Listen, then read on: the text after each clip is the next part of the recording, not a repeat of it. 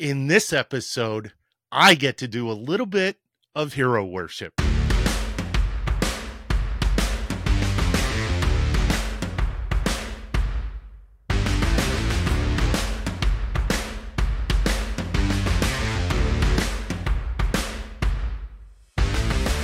Hey, what's going on? What's going on? What's going on? Welcome back to the Sea and Land Fitness Podcast. I'm your host, Michael Sano. This podcast is brought to you by Sea and Land Fitness. We just got some new hats in. A little bit of red. We got navy blue. We got a bunch of other stuff. Head on over to the website, www.sandlfit, that's sandlfit.com. and check it out.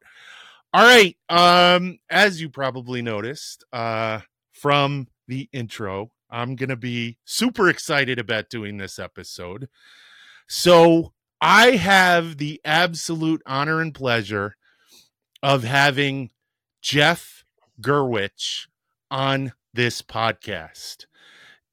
Jeff is retired from the United States Army Special Forces. That's the Green Berets, guys. And he retired as an 18 Zulu, a team sergeant. He did 9 combat deployments, starting with the 1991 First Gulf War, and then 3 tours in Iraq and 3 tours in Afghanistan during the Global War on Terror.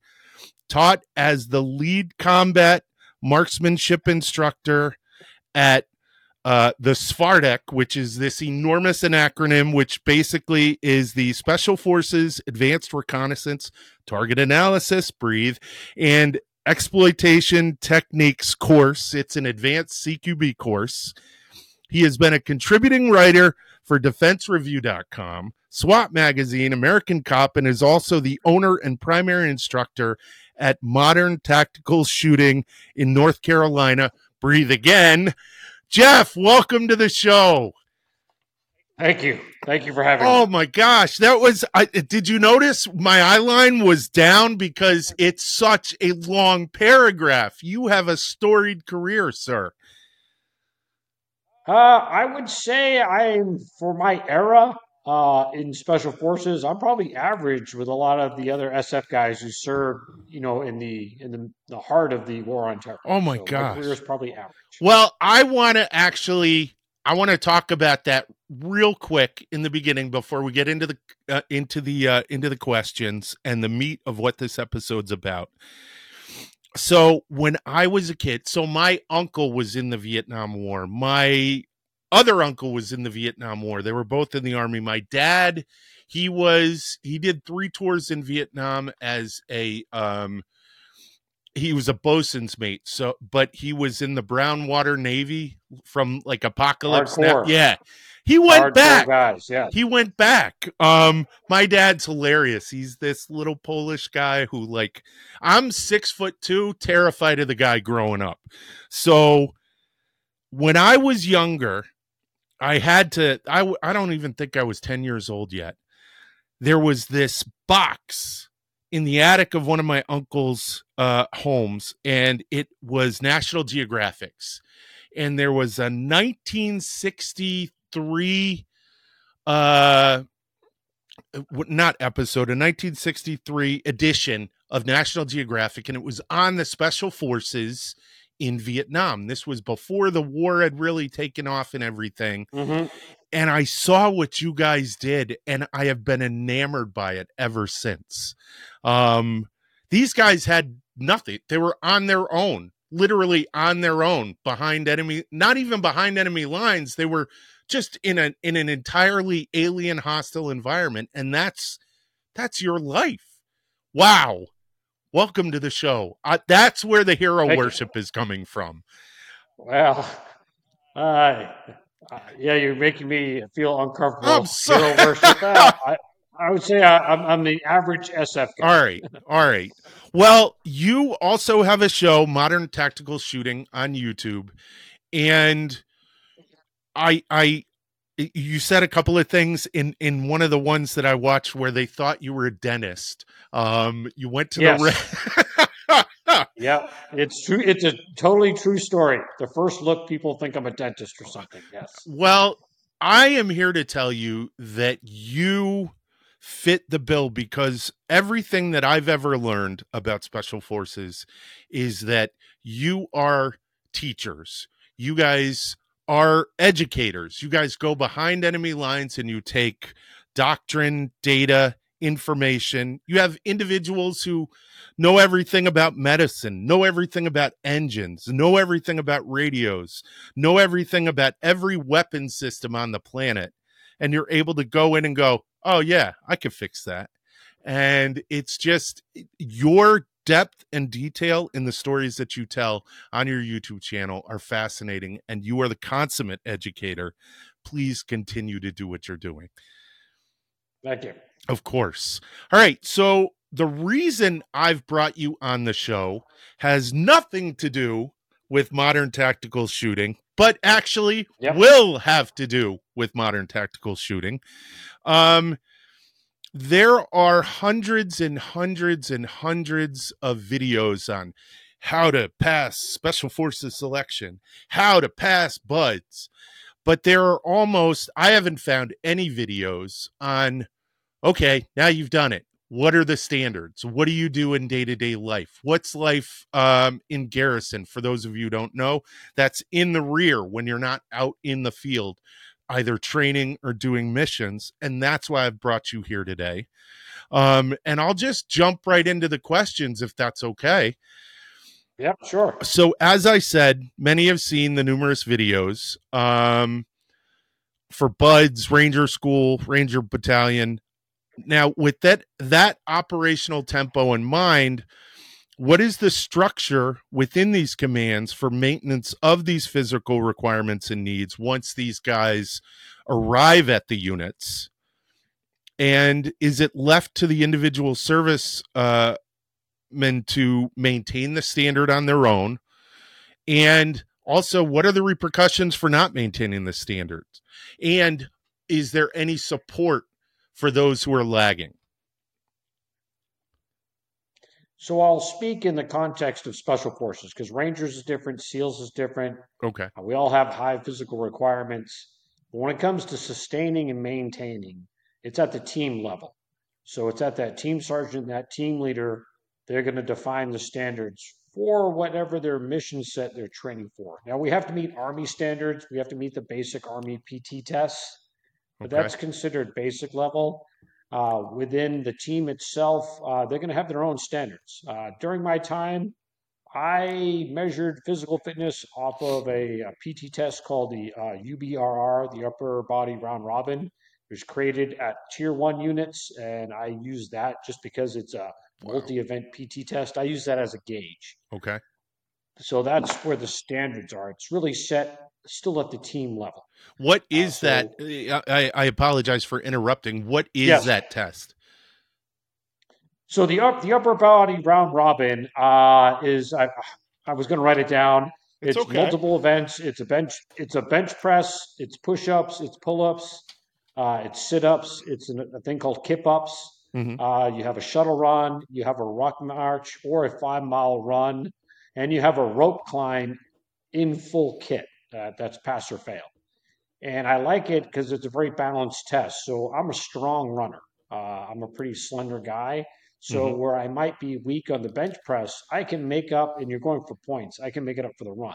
So vice versa, if some dudes are jacked and they're built like Mr. Olympia and they're not strong runners, well, they can make it up in the strength exercises. So Oh I think it's wow. a lot better balance. Okay. So is that so? You brought up something that's really interesting. So the multitude of different performance standards that exist inner service and within service. So you have the Air Force, Navy, the Marine Corps, they've all got their own. The Army's got its own, and that changes which way's the wind blowing. They're probably going to come out with a new fitness test in the Army soon. That's been the word. And then from what I understand, the Joint Special Operations Command has a fitness standard test. Am I incorrect on that? No, that's we help each special operations unit, Rangers, Navy SEALs, SF. We all have our own individual standards. Okay. So, So, like Navy SEALs, they're famous for their buds. mhm. Of course, we have our selection. We have a team week in there. That's kind of like our gold standard to get in.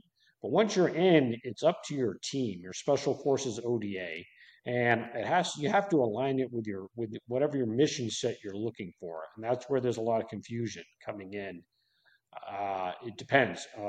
For, I'll say, Afghanistan, if you get the commando mission where the priority is to lead Afghans on the ground, that's a high physical requirement because you could be humping the mountains of Afghanistan. Whereas opposed if you're on a team where your primary role is to do, say, surveillance type stuff, that's more low level. Having high physical fitness is not a priority. Having hard and soft skills is a priority. So it really, a good team will balance their physical fitness to match the mission.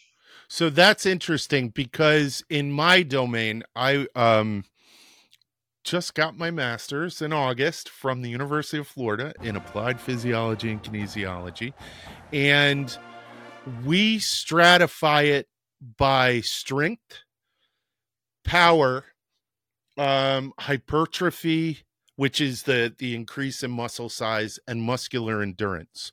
So I'm assuming, let's take the commando mission in Afghanistan. That's going to be high in muscular endurance, a lot of carbohydrates, a lot of, long, slow drudging.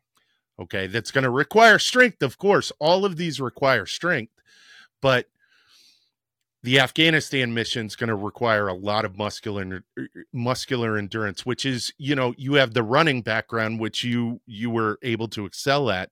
So I'm not going to say Afghanistan was easy physically for you, but you're going to have some guys who are really, oh my gosh, when does this mountain ever end? Whereas you were like able to maybe suck it up a little bit more. Am I incorrect on that? Well, I my last tour was 2015. I was a team sergeant at 45 years old, trying to keep up with 20 somethings. And I wanted to say this. I've been looking forward to it. And the team guys I served with know the ridge lines and mountains of Aruzgan in Afghanistan almost broke me. It was the Oh hardest man. multi-day mission I've ever done. A normal combat load is about 65 pounds, and that's body armor and a small day pack. And to do a multi-day op like that, it was the hardest, most physical stuff I've had to do. So Wow. yeah, it was something else. Now, but you did it. You did it. So pat yourself on the back. give I yourself made it. give yourself a little participation trophy, and you did it. Way to go. So then counter that with Svartek. So it's interesting because I took a course called tactical strength and conditioning, and we learned about police officers, fire, military, and the different requirements. And what's interesting is if I think about Svartek, I was in the infantry. We did mount training, which is mobile operations, urban Yep. terrain. I'm We explaining just have this a not for fancier you. name. Yeah, I'm explaining it for anyone who's watching. And that requires a lot of power. Power is moving heavy loads quickly, moving heavy loads from point A to point B in the shortest period of time. And I imagine, I know what ours was like, but from what I understand, I watched another video where somebody described it, and it's a meat grinder. Svartek is a real, like, go, go, go nonstop.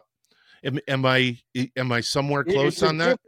different. It's well, I would say it's different. So Afghanistan, you need long range endurance because you're going to go Okay. on multi-day ops with no break. Whereas, say, operating in an urban environment, it's very short bursts of an intense energy. So when you've got to, hustle from one building to another, go up and down stairs, short extreme bursts, Get flooding into rooms getting out with of tactics. vehicles and all that. Yeah. Yeah, and everything's at a rapid pace. So yeah, short extreme bursts as opposed to say a long endurance, like a sprint versus a marathon. So when you were in Afghanistan, you were with a lot of new guys, individuals who had just gotten out of the Q course, I'm assuming. Yep, Oh, I half my team was veterans, my last tour, and half the team was brand new guys, fresh out of the course. and I remember from your combat mindset video that these guys really just rose to the challenge. So bravo Zulu on that. Um, now what from a fitness perspective, I can understand from a combat perspective, it was an eye-opening experience for them. But from a fitness perspective, and I'm actually wondering if they even mentioned it. You know, you want to be the tough guy, you want to show that you can do it. But you being an experienced leader, an experienced NCO, what did you notice that they struggled with, or wasn't something that they might have been prepared for? Well, one is they've got youth on their side. Mm-hmm. I joined SF. The average age was 32 when I joined SF, and so I was a young guy coming to the team at 27. Now, fast forward, the average age has dropped almost 10 years. Oh, wow. So, I was in my mid 40s. The new guys on the team, they're coming in, they're 22, 23, and 24-year olds. And they come in with great physical fitness. Not only do they have to pass selection, there's a lot of prep programs they have. So they do a great job of getting these guys super fit when they come to a team. So that's not the issue. I think the hardest thing they have to adjust is probably civilian physical fitness, where you really can take time to have a proper diet, to really work out properly, really and have all the benefits of all, the best there has to offer in gyms. Mm-hmm. Whereas once you deploy, you don't have a good diet depending on where you're working out of. The gym equipment is going to be very sparse in some areas. And of course, you're a lot more prone to injury because you're doing all this extreme stuff. Whereas before, when you're working out in a safer civilian environment, you can avoid all these injuries. So I think that's the only transition. I didn't see a lack of stamina in the young guys, and they came Mm-hmm. with that. Okay. So that you brought up something that's really interesting to me, because that is sort of the focus of one of my research projects when I was in my master's program, and that is injuries, non-combat related injuries. So there was a huge study that was done on buds. It was done on buds, and it was done, I think it was Ranger School, and they were looking at the high incidence of stress fractures. And Hmm. that was stress fractures. I don't know if you know this. They come from, it's an overuse injury. I didn't know that. Um, what are some of the type of overuse injuries, or do you guys really see many injuries because of the training program? The most lethal thing to a Green Beret in the gym is box jumps on homemade Oh, crappy wooden boxes with sharp edges. And guys doing box jumps in Afghanistan, I've seen more guys injured doing those than any other thing in combatives. You think you might get injuries. We joke about it, but yeah, more guys doing CrossFit in our homemade gyms in Afghanistan getting hurt. But when it comes to, say, stress fractures and repetitive injuries, I joined the Army in the 90s. It was a different era for working out. I was in combat arms. You put on a rucksack and you march, oh and my you gosh, yeah. put miles on your back with a rucksack. Luckily, in the last 15 years, the knowledge of how to train athletes in like the colleges and things like that have come over to the military, and we're able to train a lot smarter. And those injuries are not that prevalent in SF. We get criticized all the time because we wear low top hiking shoes. We wear our own hiking shoes out there. Like, what, aren't you guys worried about ankle injuries? I never saw it. Three tours. I'm sure Wow. there's some SF guys that twisted their ankle, but as a whole, I didn't see ankle injuries. Everybody wears low top shoes. The Army loves high top boots because they minimize the ankle injuries. I didn't see it. Okay. So it's funny that you talk about that and you talk about the rucksack, because so I was in the Navy for 6 years on submarines, and then I was in the Army after September 11th. I was in the infantry. I was in the National Guard, first the 105th Infantry, and then the 69th when we deployed. And I had, avid hiker. I did a bunch of hiking. I grew up in Boy Scouts and all that stuff. So they were always like, Squid, how can you do all this humping with that rucksack? And it's because there was a guy in the unit who was an old Vietnam Green Beret. And he said, all right, this is what you're going to do. You're going to call this guy. It's a guy called Tactical Taylor. And you're going to get these rucksack straps. And did you guys use those, the big padded rucksack straps? I have my original rucksack that I wore in selection still, and it has all that extra padding built into it. Oh my gosh, that and the cummerbund. And because you would literally get bite and have to go to the medic and say, dude, I think I have cuts on my shoulders from this. It was insane. Now, I will say this. I'm a total anti-rucksack marching person for physical fitness. Okay. So I joined in the era where that's all you did was ruck march. And a lot of guys in my age all have bad knees and backs. Carrying 50, 60, 70 pounds on your back for miles on end is a great way to destroy your body if you're doing it every week. My last 10 years of my career, I didn't advocate it. And when it came to endurance work, you're going to live and fight in body armor and kit. And instead of doing rucksack march, we would do a full kit run. Shorter distance, that short burst of high energy. You need to build up some endurance in your back and things like that. But that's part of the transition of being able to work out smarter. We're not fighting in rucksacks. Rucksacks is like an admin thing. You're going to have a day pack at the most, but we live and fight out of what? Body armor and kit. So that was one of my focuses in training for missions. What are we really wearing on mission? I'm not just going to put it on 60, 70 pounds and walk 20 miles. Why? We're not doing that in combat. So that's interesting because a bunch of your videos, I think there was a SCAR video where you talked about how you were integral to the assessment of the SCAR for special forces. And also being a senior NCO, that kind of translates into changes in training. So you said after the last 10 years, you stepped away from rucksacks and moved over towards body armor in short burst iterations. Have you had the input you had in the weapons side? Have you also seen your input integrated into the fitness side, the operational side? I'm from a different era. And again, I was a 45-year-old serving on a team with 20 and 30-year-olds. The transition had already happened, sort of, and I was playing catch up. Oh, all right. So, we have a lot of programs. I wanted to bring up a program we have called Thor 3, which was established around 2010. I'm writing a bunch of these things down. I'm writing all these things down. So go on. Yep. So there's this program called Thor 3 established about 2010, and SOCOM got super smart. They're like, hey, how do universities maintain all these athletes?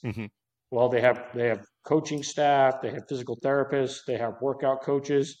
Whereas in the Army, they're like, hey, your NCO's in charge. Well, is your NCO an expert on proper strength training?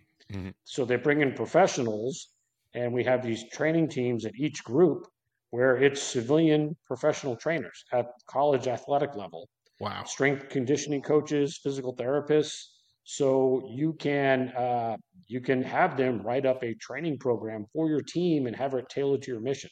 So for example, getting ready for Afghanistan, I go to the facility and I can say, listen, I've got 3 months to train my guys up.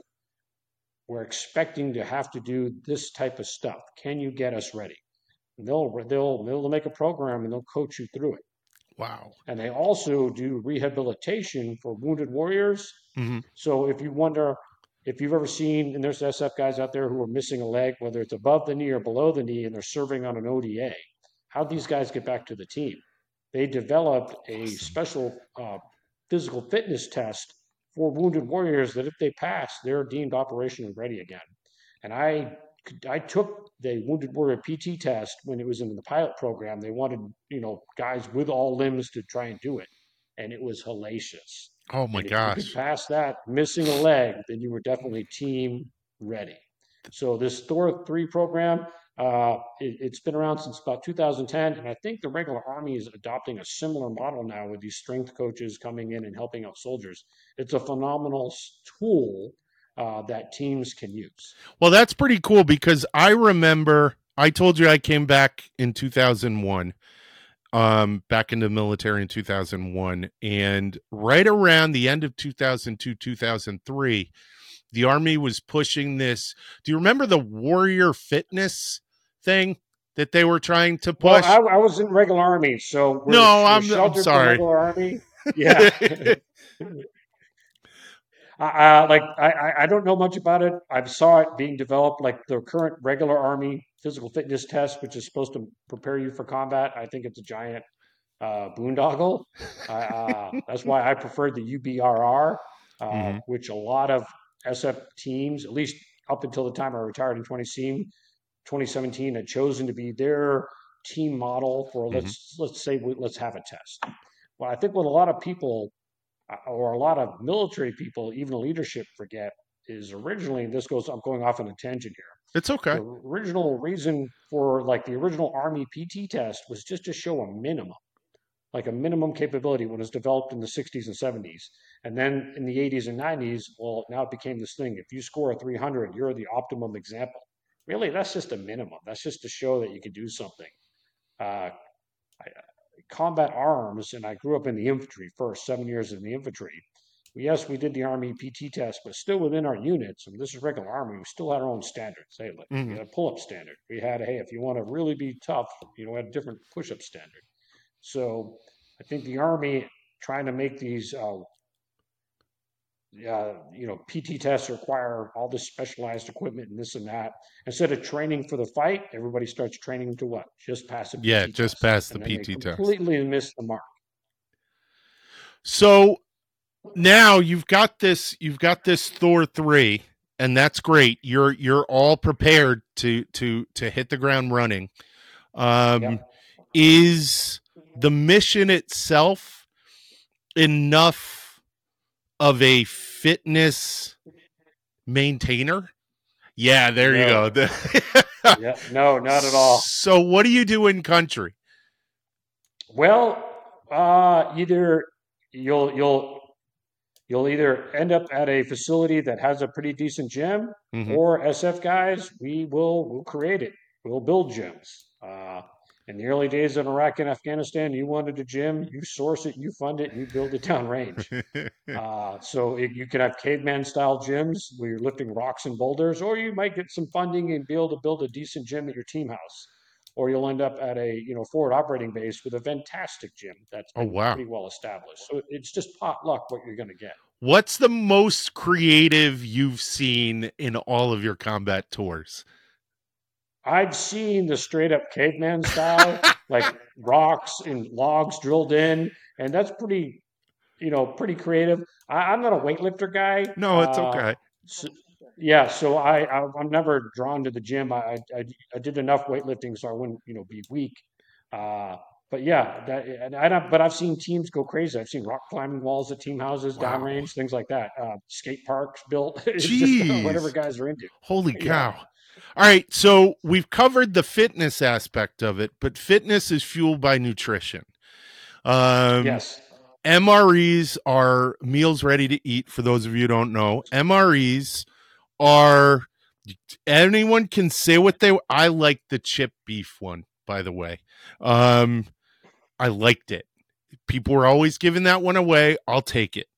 Um, they are high in calories for a very specific purpose. I think there's something like 5,000 calories per box or something like that, which is ridiculous.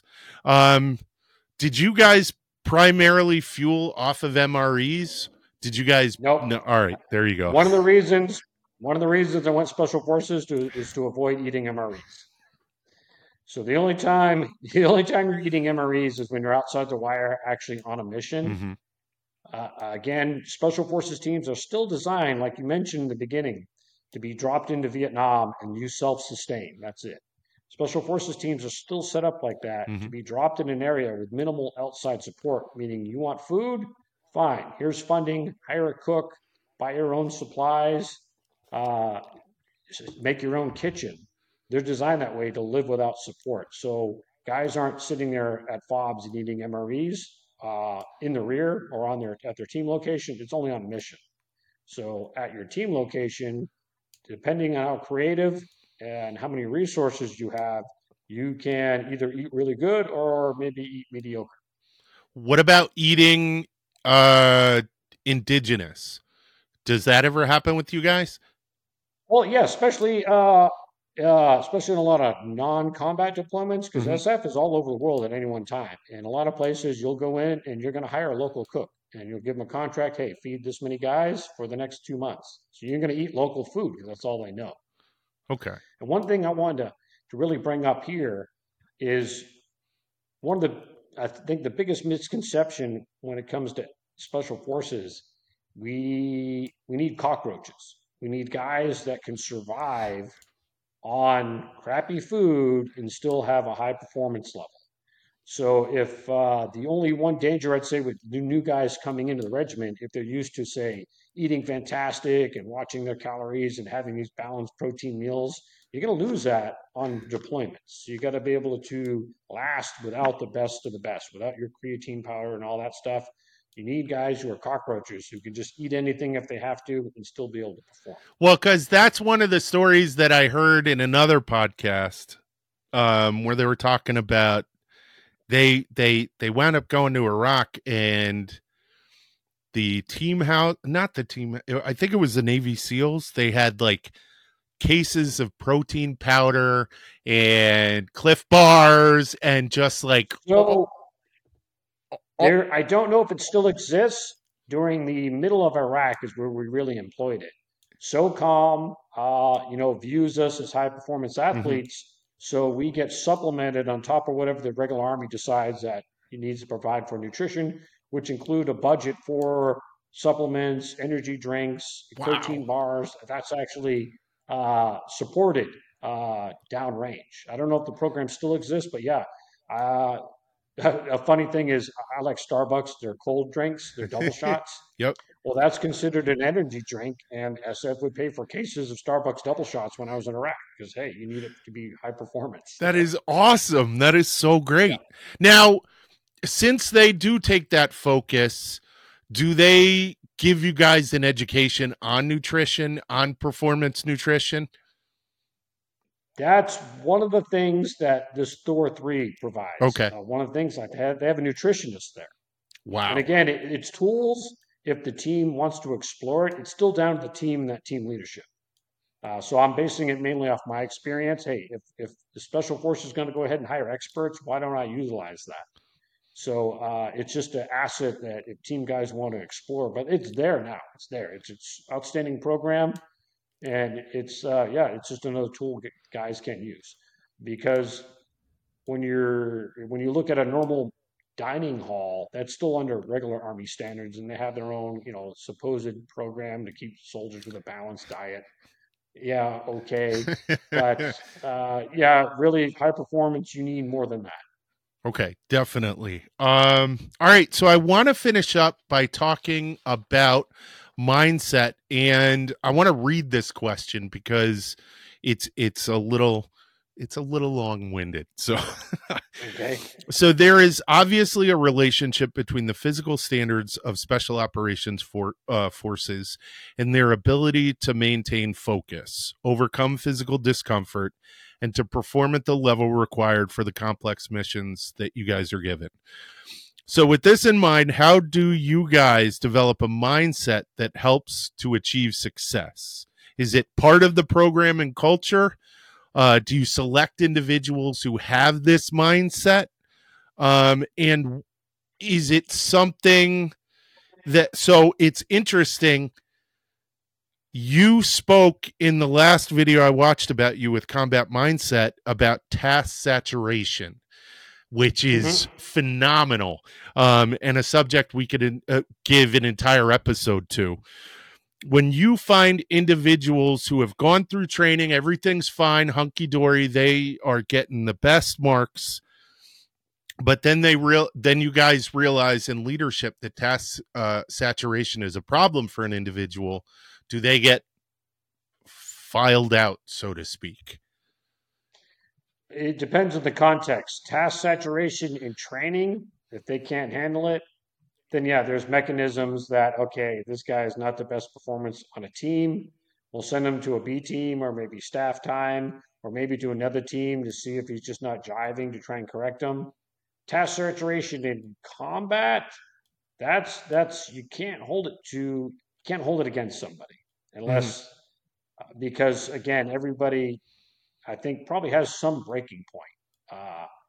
And this talks about like the stress within a firefight. And yes, in my mindset video, I talk about times where I witnessed guys just right there on the edge start to break down. You can't hold them against it because we're all trying to train for the unknown. Hmm. I had the benefit of having served in combat before, and I had, my last tour, I already had 20 years experience. So you can't totally hold it against, say, a 22, 23-year-old coming through a team. I can't view his experience through my prism of what I've seen. So you got to give him some leeway. And you just hope when you're out on mission that you can ease guys into the situation and build that up. But in the case of that video, yeah, we were in one hellacious firefight that lasted all day. Wow. And yeah, some guys can start out strong, but if some bad things start happening, it can chip away at anybody's confidence. So, as I asked at the beginning of the question, and it was a long-winded question, but you guys are looking for that in the Q course. You guys are, and you brought up That is something. the Go whole, on. Yeah, yep, sorry. that is the whole purpose of selection. Selection does a pretty good job not only testing physical endurance, but it is a mental endurance too. You get very little instructions on what to do. Uh, and of course, they're given all these tasks like create this thing to drag crates or this and that, because it's mental exercises to see how well guys can perform under pressure. So that's built in at the beginning. And then hopefully you're on a team that does good team training that's going to replicate the stressors that you'll probably expect downrange. So, is there any mechanism or infrastructure in place for deflation? So you go and I'm just kind of contextualizing it by using this weird example, but you have all these combat experiences and this inflation of stressors, internal and stressors start to develop. I know from the beginning of the global war on terror there was no deflation mechanism. Um, you went to Army Medical or Army Psych. Um, I've known guys who went to it, and that was the end of your journey, so to speak. Now, with the long term aspect of the global war on terror, did they start to put in a deflation mechanism for you guys? This is probably the one bitter point in my career. And Okay. I'll speak from my experience only up until my era when I retired in 2017. During the high times of the war on terror, no matter what SF group you're serving on, you're doing 7 to 10 months downrange, 7 to 10 months back home. And you could be doing this for years. I have 6 combat deployments in the Middle East. This is the first time it's ever been done. If you look at World War II Vietnam, you were downrange. Vietnam, you did one tour, maybe two, but you weren't on and off for years at a time. So there's SF guys out there, comrades I served with. When you add up their months in combat, total time, they've surpassed the entire length of World War II. If somebody Jeez. served at the beginning of Battle of World War II and was there for the signing on the battleship, I think it's a total of 42 months if you were a Marine serving Mm-hmm. in World War II. We have guys with years of 7 to 10 on and off. Wow. And from what I've seen, SF has not done a good job. It's chewed guys up and spit them out physically and mentally. And that's where they need to step up their game. There's a whole generation of guys out there, and I know them.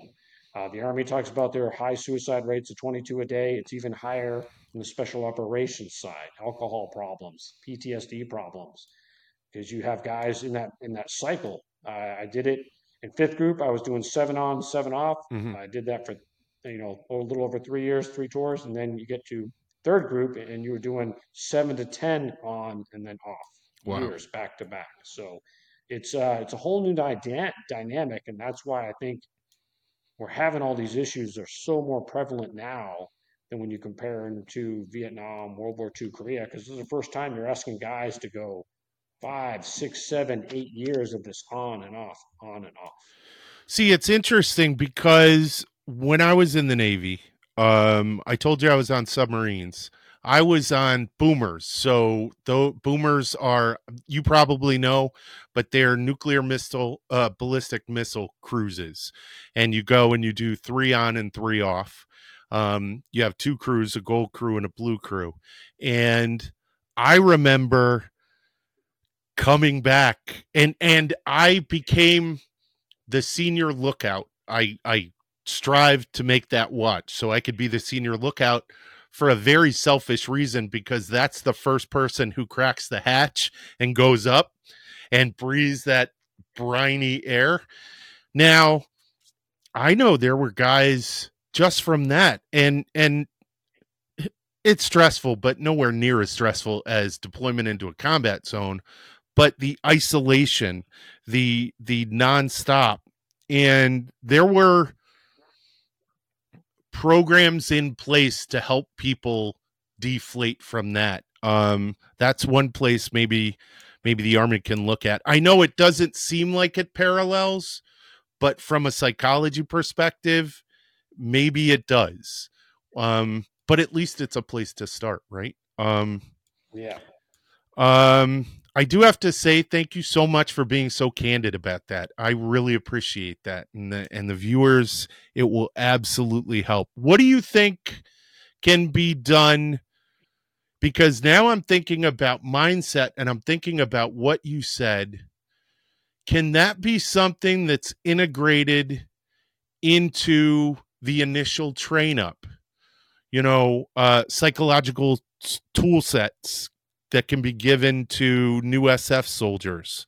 There's a lot of, they are looked at the psychological level, and I was never a pipeline or a instructor for for that part of the Q course. I did the advanced stuff. So there are things in play. They have psychologists that test guys and do all this stuff, and I had to go through it myself. So that's looked at to weed out what they deem is okay, somebody not ready. The term they use out there, they call it the whole man concept. So you just can't excel in one area and be weak in another. To put it simply, you can't be like, oh, this guy can run like a demon. He has zero upper body strength. Well, it's the same thing with how much stress or leadership styles they have too, and that's why part of the selection process, you're going to be put in charge of an event just to see how well you manage that stress, to see if you can, task organize guys, things like that. So you are tested with that somewhat in the selection process. But how do you think the Special Forces community would respond to some type of yeah, I guess it's how it would be framed, right? Some type of dealing with your inner demons, the demons that showed up on your countless deployments. How do you think that they would respond to getting help? Because I know that, no one wants to go, for me in the infantry, no one wanted to go to medical. You didn't want to be, what is it? A sick call ranger. Yeah, guys want to be on a team. They want to deploy. They want to leave their teammates. And I get it. I was in that environment. You feel like you're letting your teammates down, so you want to go. And of course, you're going to do it. You're going to do your best. That's why you went into special operations. I don't have the answer. I'm not Okay. smart enough. I've only seen the after effects.